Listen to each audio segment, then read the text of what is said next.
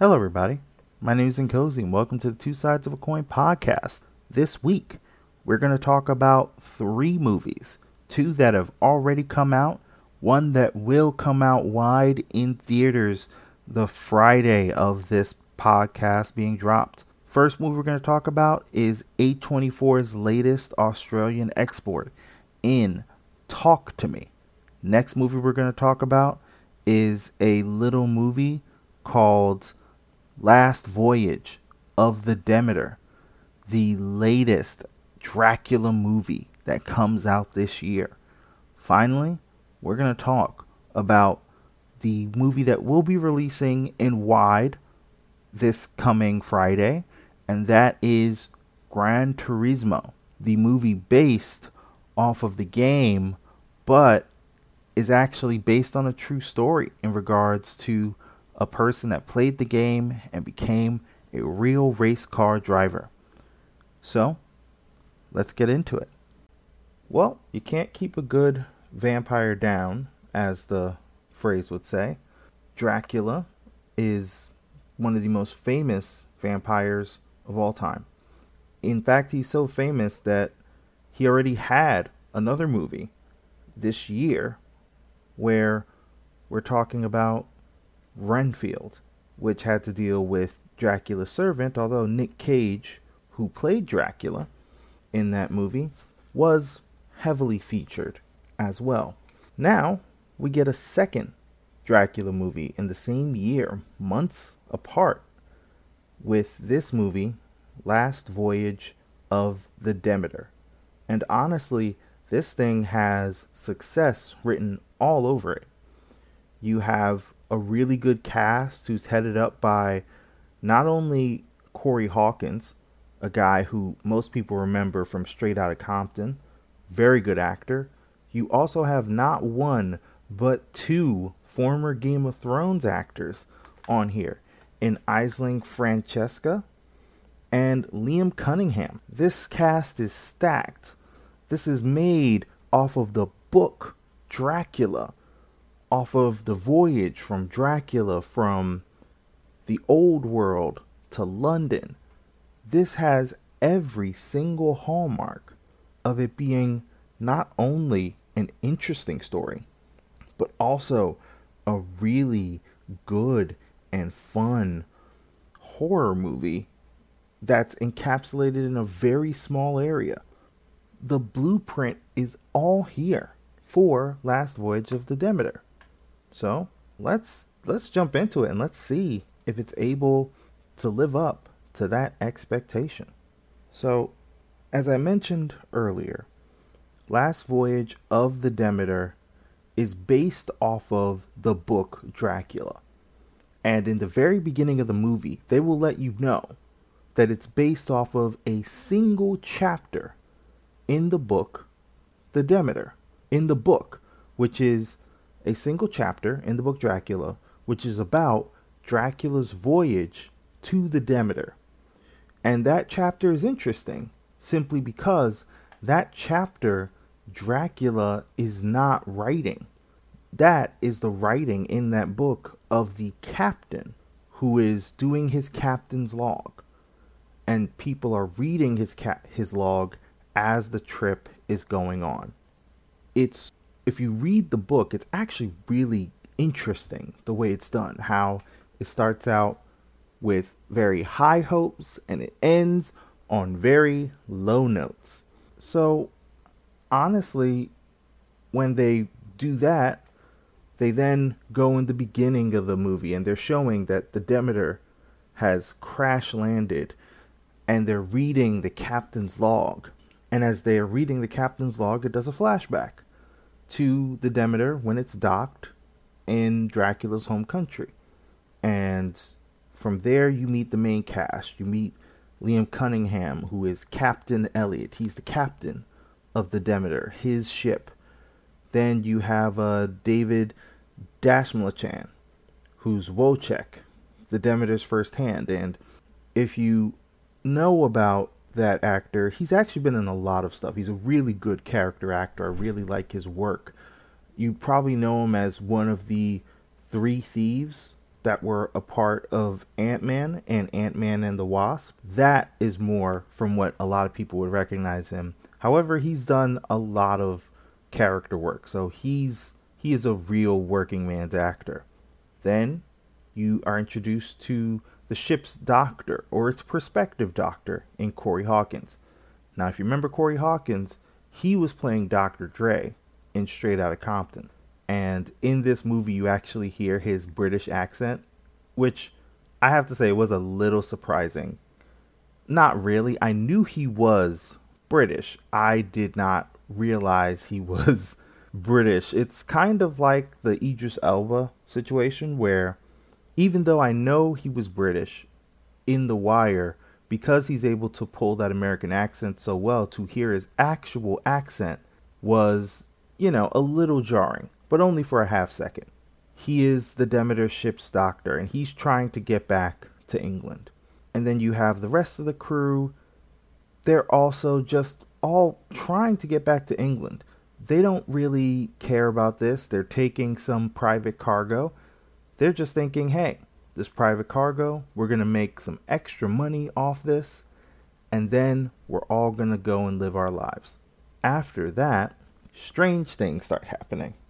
People start ending up dead, and the voyage of the Demeter goes from being a nice, uneventful tale of a crew making some extra money to a horror story about people trying to survive while this threat that they have no idea is among them is just picking them off one by one. Now, me describing all that sounds exciting. And I have to say, I would think it would be exciting just from the description too. It is not. It's not exciting. I'm going to get more into it, but this movie is a massive letdown on so many fronts. Yet, it's a movie that you rarely see, where individually the parts are good. Together, the parts are really bad. But let me expound on it more so that way you understand. So let's start from the top. The acting. The actors in the top spot. You have Corey Hawkins, ship's doctor. You have Liam Cunningham, ship's captain. Eventually in this movie, you're going to be introduced to Aisling Francesca's character, Anna, who's a stowaway. And who she's a stowaway for, which obviously is going to be Dracula. Now, with this story, you would think that these people are bad if I'm saying the movie is bad. And this is the interesting thing about this movie. All these actors, and I would say pretty much every single one, bar one actor, they're all good. They're not doing bad work. They are all doing solid work in a movie. If you asked for the quality of acting that you're getting in this movie, and you get that on a consistent basis, no director would be unhappy with this. It's amazing to me when I look at this film. Because I looked at it and I said, the actors are doing okay. They're not overacting. They're not they're not underselling the situation. You could tell the mounting tension that's happening with all of these people. You can tell when people are just scared and unsure, and they're being driven by either fear or zealotry or bigotry. All of these things are coming through very well. There is no understated performance. There is no overstated performance. So I could calmly say every single one of these actors did not do a bad job. The setting, the set design, that was all nice as well. I liked the ship, the Demeter, where you're primarily going to take your movie in. I really liked the Demeter. I liked the way they use the ship, how there's a lot of knocking on the ship. Early on, you're introduced to this idea that since it's a wooden ship, you knock on any part of the ship, anybody can hear it on the ship from bow to stern. I actually like that. The ship played such an interesting part, and since it's a enclosed area, there's only so much that's available and that you can see. So the simple fact that they're like, hey, we can't find this thing that's hurting us. The ship is only so big. Where the heck can it be? We're searching everywhere and we still can't find it. Is honestly really interesting and really scary from an outside perspective, because you are trapped with the thing that's actively killing you in a location where you cannot easily get away. If this were a cabin in the middle of nowhere, you could say, well, we're going to take our chances and we're just going to go out into the wilderness and move. You can make your chances. You can take your chances with that. This is a ship in the middle of the ocean. No land in sight. There's nowhere where they can just go to port and just not worry about it. So honestly, I was happy with the ship. I was happy with the cast. I was happy with, honestly, I was happy with almost everything in this movie. So why did I have a bad experience? I really had to dig deep into what I was feeling and what I was seeing to try and understand that. And the part that really struck me is the script is well written. It is so boring. It really is. This script seems like it came from somebody who thought they were writing Pride and Prejudice, when really they were writing a horror movie, which should be not a little bit fun. It should be way more scary, and it should be a lot more, emotionally draining for all of the characters in this movie. So it had a lot of words. There was a lot of talking. And while the cast was trying to convey what was said in the script did not properly help the cast convey the situation. There were only very few moments where the cast was getting up in arms. Honestly, this probably would have been better if you would have had open mutinies on the ship. You would have had them turn against each other in way more of a fearful manner. But mostly, I would say this is the best mannered ship's crew I've ever seen in a horror movie. Like halfway through, the ship should have splintered in terms of factions, and it didn't seem like it. It seemed like everybody just kind of stayed together, which I think probably took away the tension that could have been there. It kind of reminded me of, and this is my nerd flag flying, the first couple seasons of the show Star Trek The Next Generation.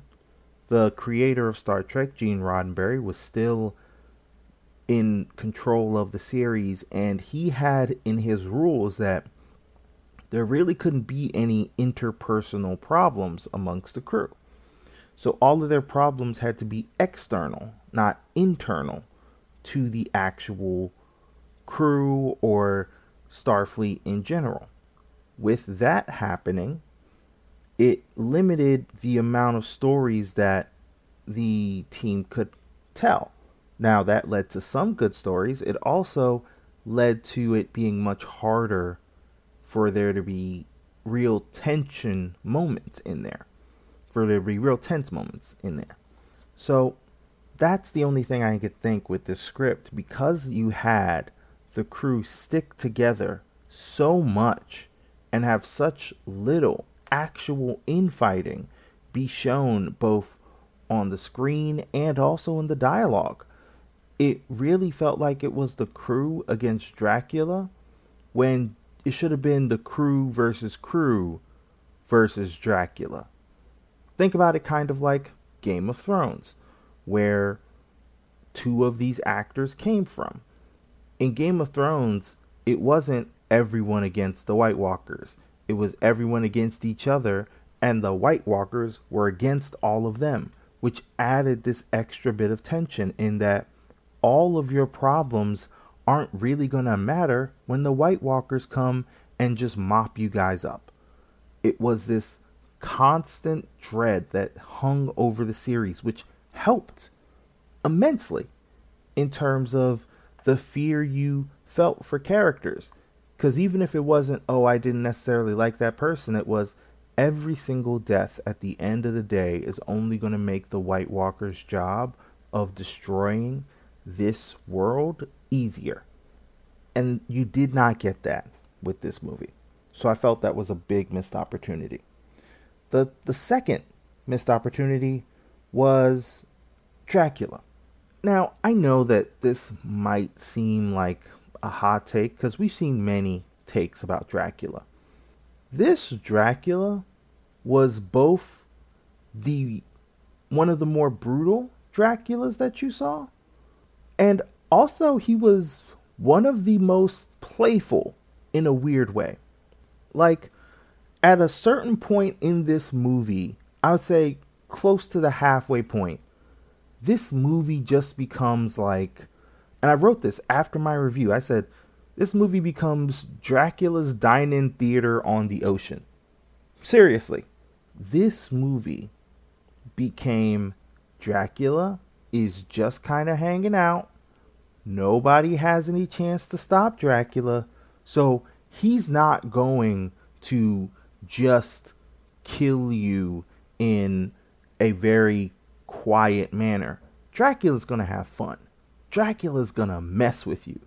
Dracula's going to say, I'm going to pop up and then I'm going to disappear. I'm going to do this and then I'm just going to fly away. You're trying to get away from the ship? Nope. Dracula's just going to come down and be like, hey man, how's it going? And it also doesn't help that even though I'm saying all of these things, Dracula really doesn't talk in this movie. He is quiet. He's brutal, which can be a little surprising. Honestly, it just felt sloppy. You just wondered from all the depictions that you've seen of Dracula, it's not that Dracula can't be brutal that made Dracula so intriguing and interesting. It's that Dracula, while he can be brutal, he can be 100%, violent. It was the fact that he is also so interesting in how he talks. Dracula is incredibly charming at times, and we saw none of that charm here.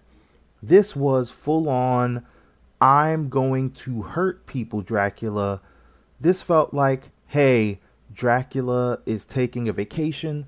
I don't want to talk with anybody. I just want to kill people.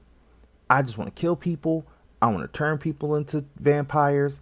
I'm going to do my thing because when I get to London, that's when I'll be charming.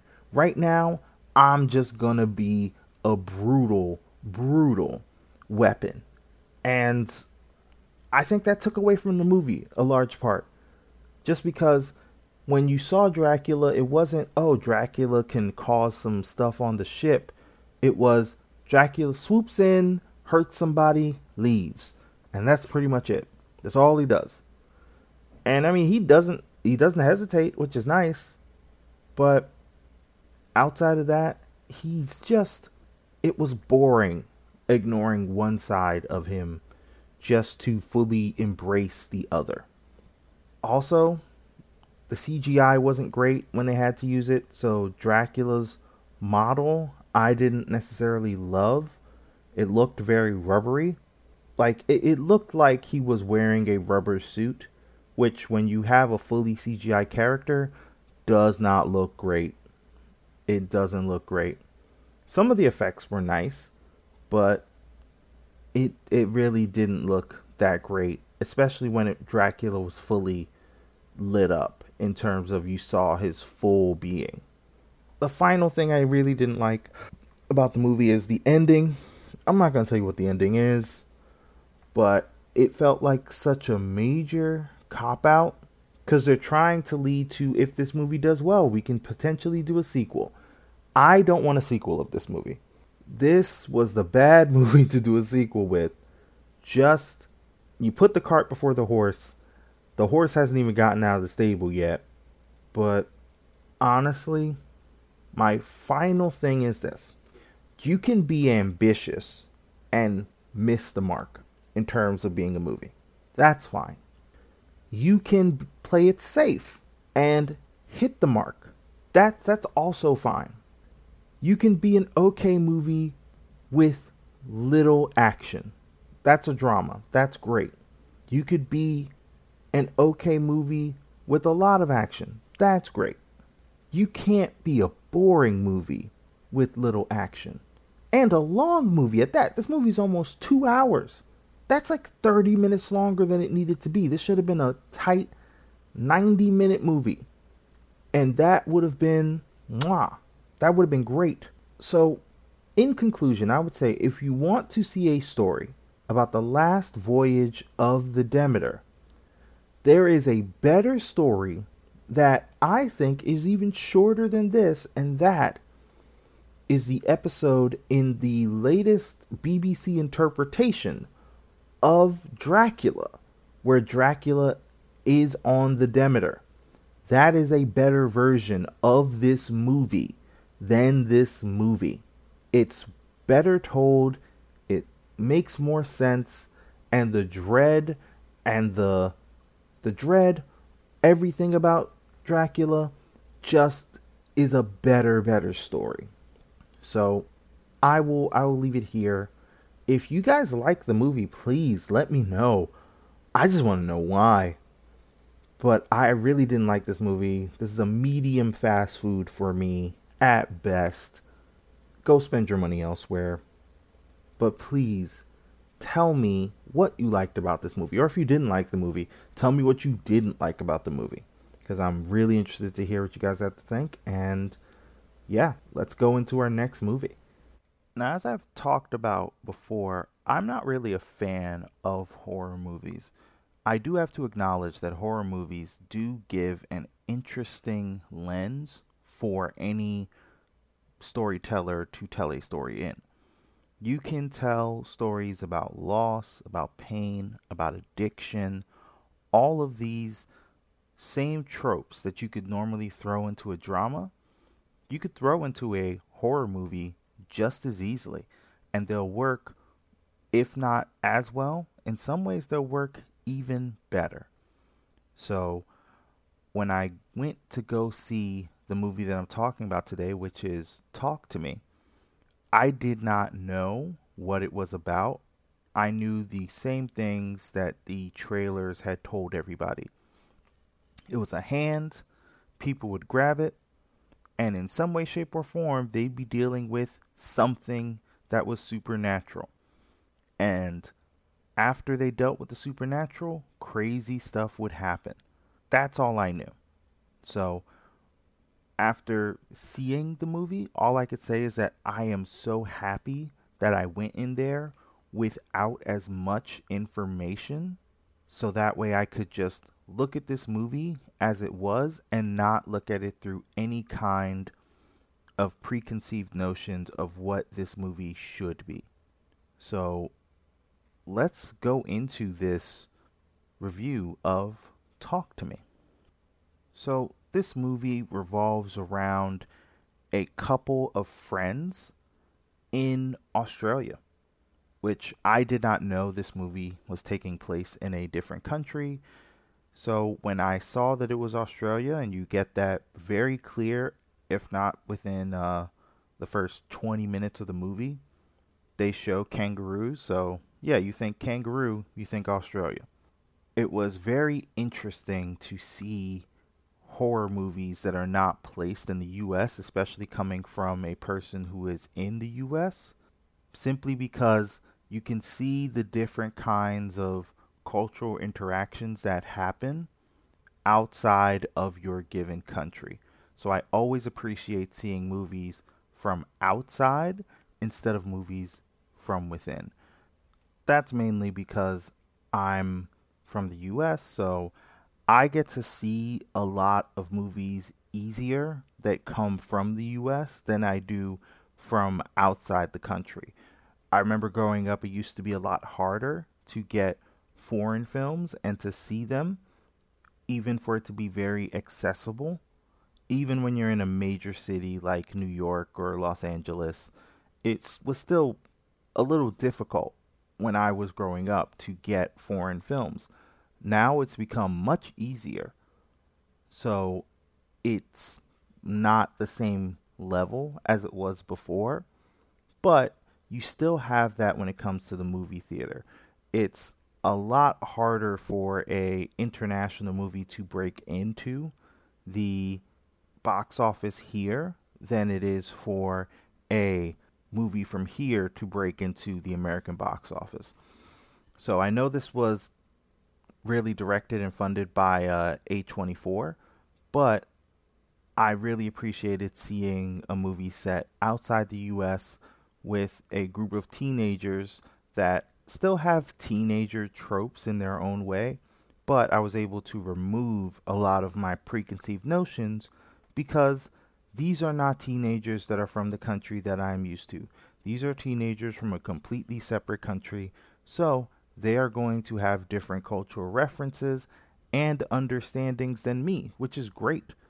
So I really did not know where the teenagers were going to go from a culture standpoint, only from a logic standpoint, which I really, really loved. Now, going into this movie, the leads in this movie, you have Sophia Wilde, she plays Mia. You have Alexandra Jensen, who plays Jade. Joe Bird, that plays Riley. Those three are really the heart of this movie. And I really, really liked all three of them. Riley, who was the youngest child, I liked his interaction with both his older sister, Jade, as well as with his semi-crush, I guess you could say. Oh, well, it was a full-blown crush in Mia. I like that they all had this familiarity where you felt like they'd known each other for years. You felt that these were people with backstories around each other. So much so that if I had actually met these characters in real life, there would be that inherent understanding between friend groups, especially ones that known each other for years, where there would be inside jokes or glances, things that if you were on the outside looking in, you would know that you were missing out on something. So they all came across as great in terms of, I believed the friendships, I believed the kids, and I believed the parents as well. There was not a single person that I didn't believe in this movie in terms of your character is making rational decisions according to your character's mindset and age. So I absolutely love that. You don't get that a lot in horror movies, even now. So, chef's kiss in regards to that. Second thing I loved about this movie was an absolutely amazing depiction of people who are going through, in my mind, a couple things. They had depictions of people who were going through loss. They had depictions of people who were going through pain and depression. And they also had depictions of people who were going through addiction and just trying to escape. So when we talk about Mia, she's the one that's going through all of these things throughout the movie, where in the beginning of the movie you learn her mom died. She is trying to escape this situation where the person that she loved is no longer with us. And she acknowledges, she knows that they've passed, but it still hurts. And throughout the movie, they do a great job of showing her relationship with her mother and how important her mother was to her. Also, you see how much loss is impacting all of her decisions. There are several times in this movie where people make decisions based not off the pain of losing somebody, just off the idea of, I don't want to lose this person. You see that with Jade in regards to her making decisions with her boyfriend.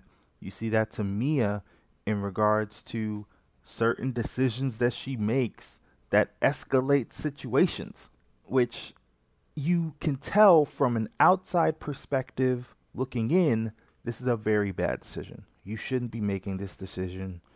You should simply walk away. However, from a character perspective, when you put yourself in their shoes at that moment, in that place and time, you never doubt that they are not making honest choices based off of what they are feeling and the information that they know. What they see with their eyes, even if their eyes deceive them, it all informs in on itself, which makes a really solid movie in terms of the storytelling and the acting. The acting is great. I'm a big fan that you can have a great script with decent actors, but if you have great actors with a bad script, they look bad. In this case, these feel equal. The script feels solid and sure of itself in the way that it tells the story. The camera work feels seamless in the way that it pushes in on what people see from the outside looking in. Also, the actors are acting so good. It's really just not a masterclass, because there are some problems. I think it just feels from beginning to end honest. I did not doubt why this person made that choice, even when I vehemently disagreed with the choice that they made. So I cannot say enough, and I'm probably going to wax quixotic on it more, but I can't say enough how good this is. The third thing that I really want to talk about that is my absolute good in this movie, the supernatural side in this movie is not like any depiction that I've seen recently. And I think the reason is because when you see the supernatural, it changes, which is great, honestly. It can be so multifaceted. It can be sad. It could be excited. It can be a little bit horny, which when you see the scene, you know what I mean. And it all makes sense in regards to the story. But what I mostly love is how manipulative this world is. And it's manipulative in the best way. It's not manipulative in that, oh, it manipulates them and they don't. And then once they find out they're manipulated, they're really, really sad and angry and they're lashing out at the supernatural. They do the Inception method of manipulation, which I absolutely love. They don't manipulate you from the outside looking in. They manipulate you from the inside looking out. What I mean by that is this is some graduate level stuff here in regards to the story as it's being told. There's one moment in about the third act of the movie, I would say the end of the second act, the beginning of the third and final act of this movie, that they manipulate the main character, Mia, so well that when she finally does the bad thing, she truly doesn't believe she's doing the bad thing. I wish I could go into it more because it's so interesting and I want to pick it apart so much. All I can say is it's done so well that you just understand why she makes why she makes every single other choice that she makes. You completely understand why she does it. Even when you're like, no, don't do it. Please don't do it. It doesn't make any sense. You're like, no, that's the problem. It makes perfect sense. If you were in her shoes, odds are you'd make the same decisions that she made towards the end. And that's the truly scary part. It's not just doing something against your will. That's the scariest thing in regards to the supernatural. And it's not dying that's necessarily the scariest thing, even though death is very scary. The thing that's even scarier than all of that is when you are manipulated to do the wrong thing and you truly think that you are doing the right thing. It's like having a spy that thinks they're spying for the good guys, even though they're spying for the bad guys, which is a perfect description. It's one of the better episodes from a USA show called Burn Notice, where in order to get information from a consulate, they turned a guy. And the way they turned him wasn't by paying him off or making him believe that he was doing it for the enemy. They did it by making him believe that he was doing this for his country. Because of that, even though he was doing the wrong thing, he believed in his heart of hearts that he was doing the right thing. So he tried even harder. And that's what happens in this movie. So to the evil ghost in this, that is some graduate level work. Like, when I say that's some graduate level work, I mean Freddy Krueger could learn a thing or two from you. And the amount of manipulation that you showed in this movie was just above and beyond what I was expecting. I cannot say enough how much I enjoyed it.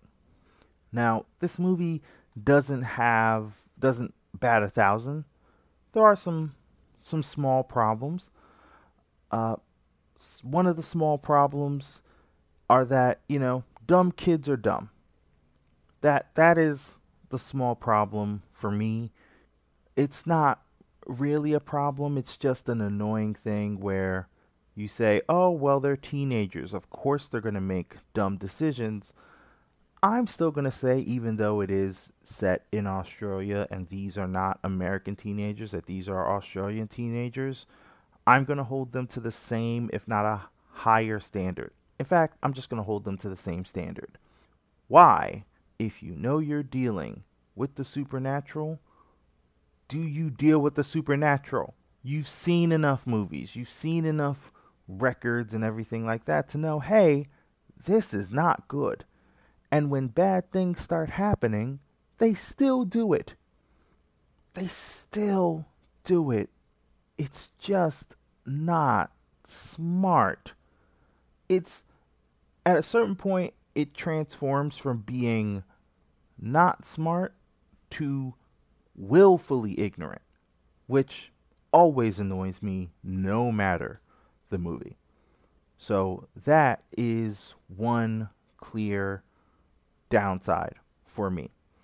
Now, I did praise the camera work, and I did love that. I also love the practical effects. They have a bunch of them in this movie. One thing I didn't like, though, there was one person who I thought they did a little dirty, and that was Mia's dad. Honestly, I understood why they made the decisions that they made with his character. It was very in keeping with the story. Problem is, they made him a little bit more one-dimensional than I would have liked. I wish that he would have gotten a little bit more screen time to flesh out his character. But hey, that's if the biggest gripe I can make with your movie is that it doesn't flesh out one character enough, then you know what? That's that is a that's a good problem to have in my book. So, what's my final summary slash review of this movie?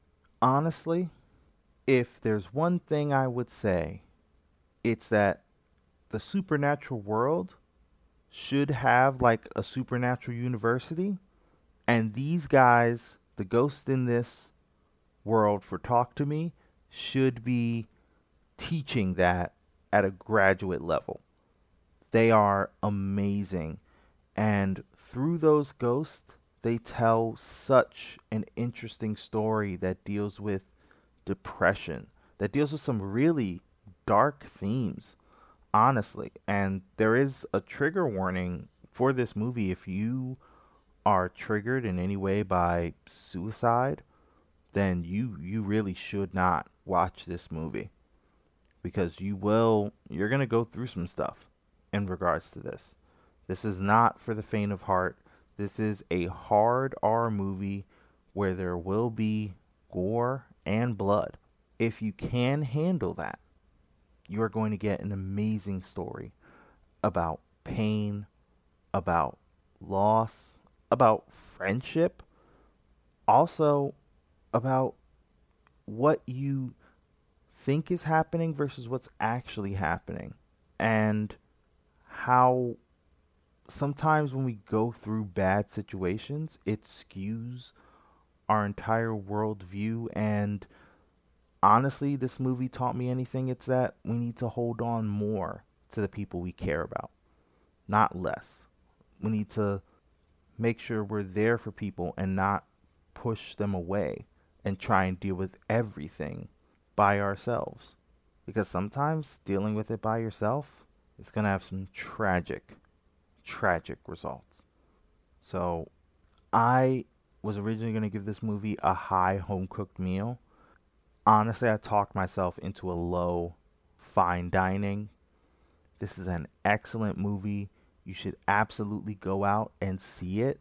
Support this A24 movie, because the thing about A24 is this: I've yet to see a bad A24 movie. I'm not saying they're not out there. I'm just saying I haven't seen it yet. So, what do you guys think about this movie? Tell me whether you liked it, whether you hated it, whether you disagree with my review entirely. I would love to hear your thoughts, and either leave a comment or send an email. Normally, when we talk about video game movies, as in movies that are based off of a video game, we're talking about things like Super Mario Brothers or Sonic, where we are taking this character, this franchise, and we're putting it either in a version of our world, or we're making it into its own world and we are just playing out that game as is. We're putting ourselves in that game so that way we can remember our nostalgia of playing that game. However, with the movie that we're talking about today, which is Gran Turismo, we're talking about something else entirely. We're talking about a movie that's based off of a true story that is also heavily tied into a video game, which honestly is the first time we've seen something like this happen. And I'm not talking about a movie where it's based off of the creation of the game. This is a movie that's based off of a person who is in fact playing the game and achieve something also outside of the game, which is really interesting in its scope. So let's see if Gran Turismo can actually hold up to that ideal, or if it needs to be reset, just like I do when I'm playing Gran Turismo. Let's jump into it. So, in this movie, they start out and they let you know about the video game if you've never played Gran Turismo. Gran Turismo is a driving simulator for the PlayStation, and it's a very good driving simulator for the PlayStation. If anybody has played Gran Turismo, or as most people know it, GT. GT is a game where you can play with a lot of different cars. And when I say a lot, I mean a lot. We're talking hundreds of cars that are all painstakingly put into the game, and they are recreated to how they would actually drive in real life. So if you're driving a car that can't get over 150, you're not going to get over 150 unless you have some very favorable conditions. And if you are, you're probably not going to be able to control it. It's a game where it rewards skill, and it relies on you to make those decisions in the game and control your character, which really is your car in the game. So this entire movie is based off of a concept called the GT Academy, which came out. And that is a academy where they take some of the top Gran Turismo players and try and turn them into professional race car drivers. So in the beginning of the movie, we're getting the pitch towards that as to why Nissan would be even interested in the program, when they bring up the fact that 80 million people play Gran Turismo worldwide, which is a large number of people no matter how you slice it. And to put them in those shoes, imagine if even 10% of those bought Nissans. Well, that's a lot of profit for any automaker. So you get this product and you get this program put in place, and then you send it out into the world. Also running about the same time is the story of a character, Jean Martinborough. He is a GT player, and he's actually really, really good at it. In fact, he's one of the best in Europe when playing the game. And his whole deal is being a professional race car driver. That's what he wants to do. He said, I want to do it since I was 5. He has very few people, though, that believe in him. His mom is trying to get him to do something realistic. Maybe become a mechanic, so that way you can build your way up.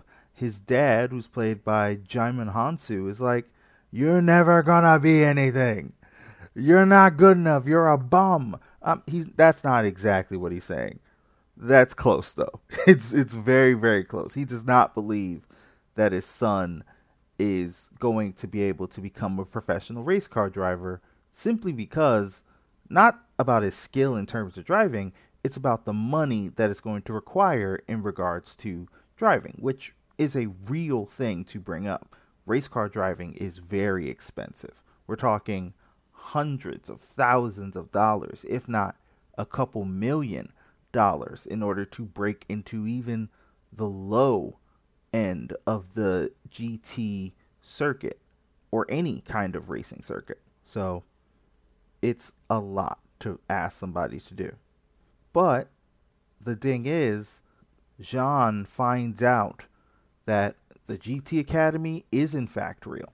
He needs to play his way in, and because Jean, he is the Gran Turismo player, and as we see in the trailers, he's able to play his way in, and then it's all about him earning his spot, getting in an actual race car, learning to race, and then proving to the entire racing world that a person that mainly started playing simulators playing race cars on a console can do the extraordinary and can become an actual race car driver.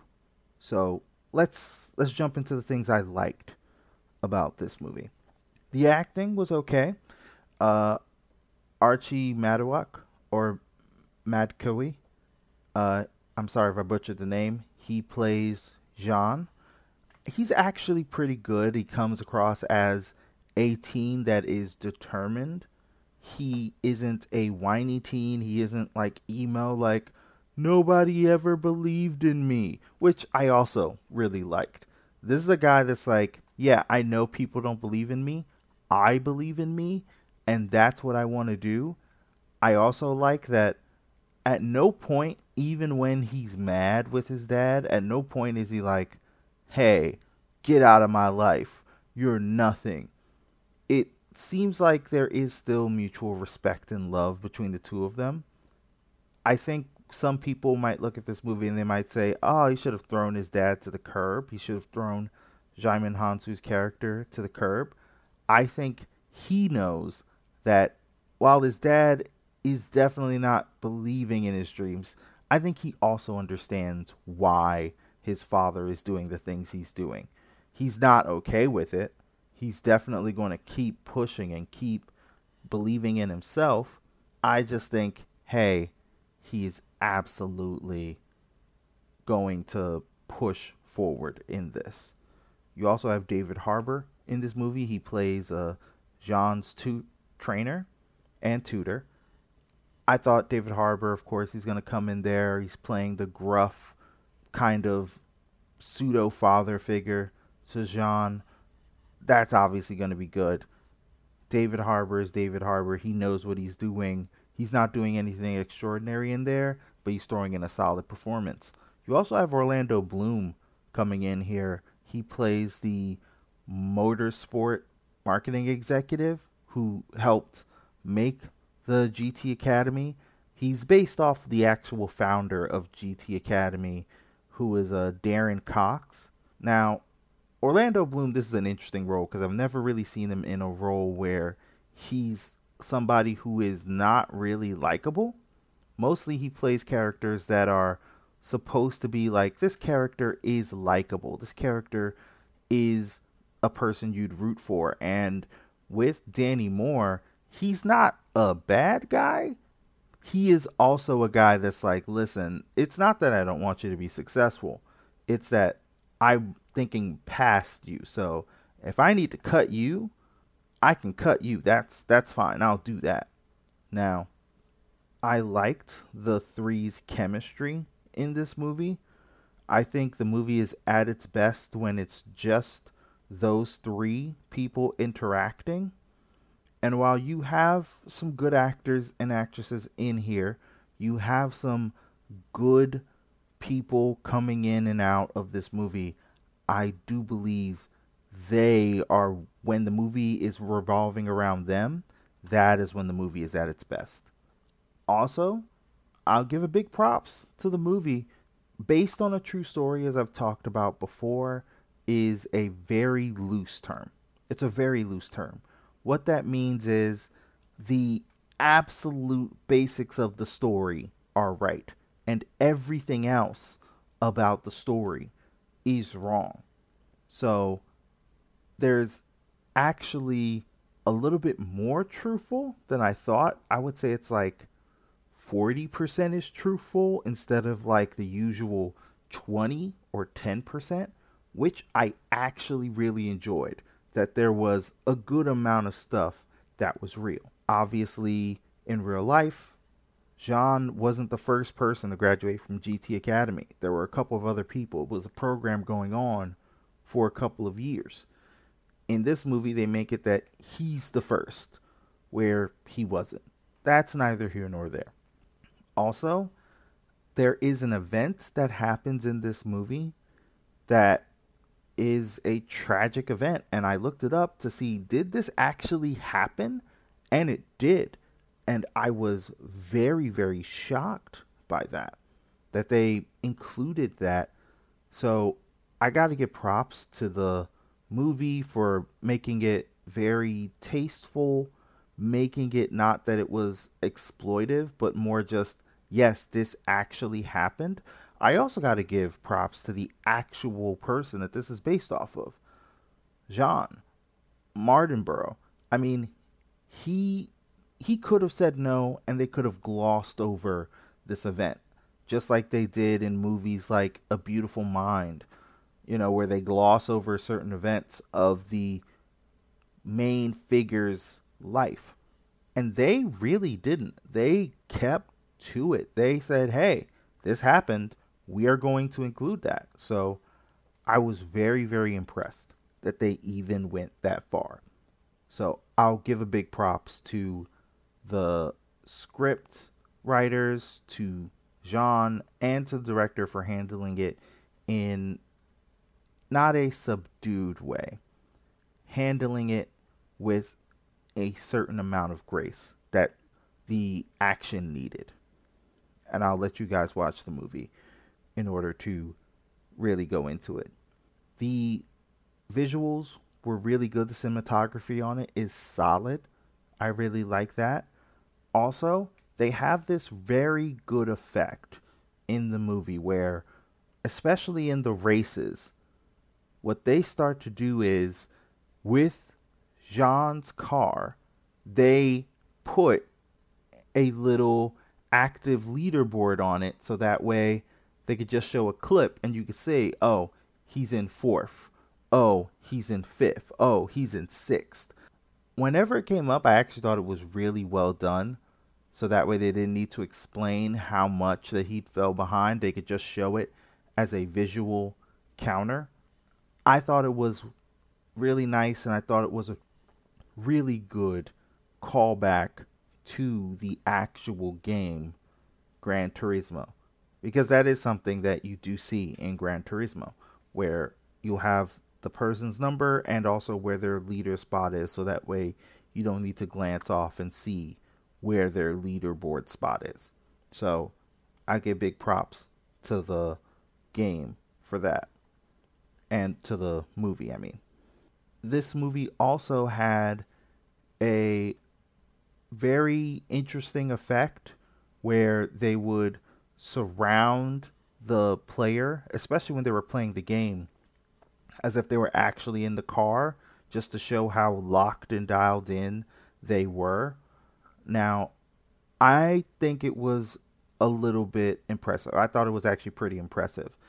I will say that I saw this movie on a Screen X. So what's a Screen X? Screen X is where you see your regular movie just like you would on a movie screen. However, certain scenes are also going to be expanded onto the side walls of your movie theater. So that way you're essentially watching like a 270-inch screen where the sides are stretched out, and where certain scenes you feel like, hey, I'm in the car with this person, essentially. So I'll give it the benefit of a doubt. I will say I thought those scenes were well done. Now, the bad thing is, this movie was directed by Neil Blomkamp. Now, Neil Blomkamp is a good director. I really like his stuff. The thing I will say about Neil Blomkamp is, sometimes he can fall in love with a particular effect a little bit too much. Sometimes less is in fact more. So I feel like the CGI, when it was done in small amounts, it was actually really good. When they started to overuse it, especially in the third act, it felt way too much. Like, there's this one scene where they have this moment where they deconstruct everything about the car just to show our main lead in the car, and then they reconstruct the car again, and then they have him continue the race. And I'm just like, you could have just zoomed in and we could have just seen into the car and seen through his eyes, and that probably would have been a better effect overall than the huge deconstruction of everything and then reconstructing everything. So that is my, slight gripe with the movie. Also, while I thought they handled certain moments well, I did think the script was bare bones. Like, at best, this was it was good enough to get into the theaters. This isn't anything you're going to write home about or remember. This is a racing movie, not a great story. So you're going to remember this movie because of the things that are done in the actual car. You're not going to remember this movie because of anything they actually were talking about. You'll remember this movie more for the music and the racing than you will anything these characters have said, because none of it's memorable. None of it actually matters, honestly, in terms of the story. So, my final bit of review is this. It is a decent story with slightly overdone CGI. However, this movie does have really good driving scenes. This movie is at its best when you are in the car, when John is in the car and they are driving. That's when this movie is at its best. And thankfully, that is a lot of this movie. So because they don't really focus on everything else, and because everything is just an excuse to get to the driving, which is the most interesting thing about this movie, what I will say is this is a realistic driving movie. So if you're expecting Fast and the Furious, you're going to be out of luck. But if you're expecting something kind of like a Days of Thunder, then you already know what you're getting into, and I think you're going to have a pretty good time. It's a low home cooked meal. It just squeaks over by a half second into the, hey, go watch it in theaters category. So, what do you guys think? Let me know. Leave a comment, send an email, or let me know what was your favorite car that was featured in this movie. I'd be really interested to hear that, because I'm not a big car guy, but I'm sure that any person who is actually a car guy has a favorite car in this movie. Thank you guys so much for listening to this week's episode. If you want to reach out to me, you can find me in several places. You can contact me on Twitter at Two Sides Coin. You can find us on Instagram at Two Sides of a Coin. That's TWOSIDEZ of a coin, all one word. You can email us at twosidespodcast@gmail.com. And you can listen to the podcast on Podbean, on Spotify, and also on Apple Podcasts. So we hope to really hear from you guys. I love to hear and discuss anything you guys want to talk about, and we'll talk to you later.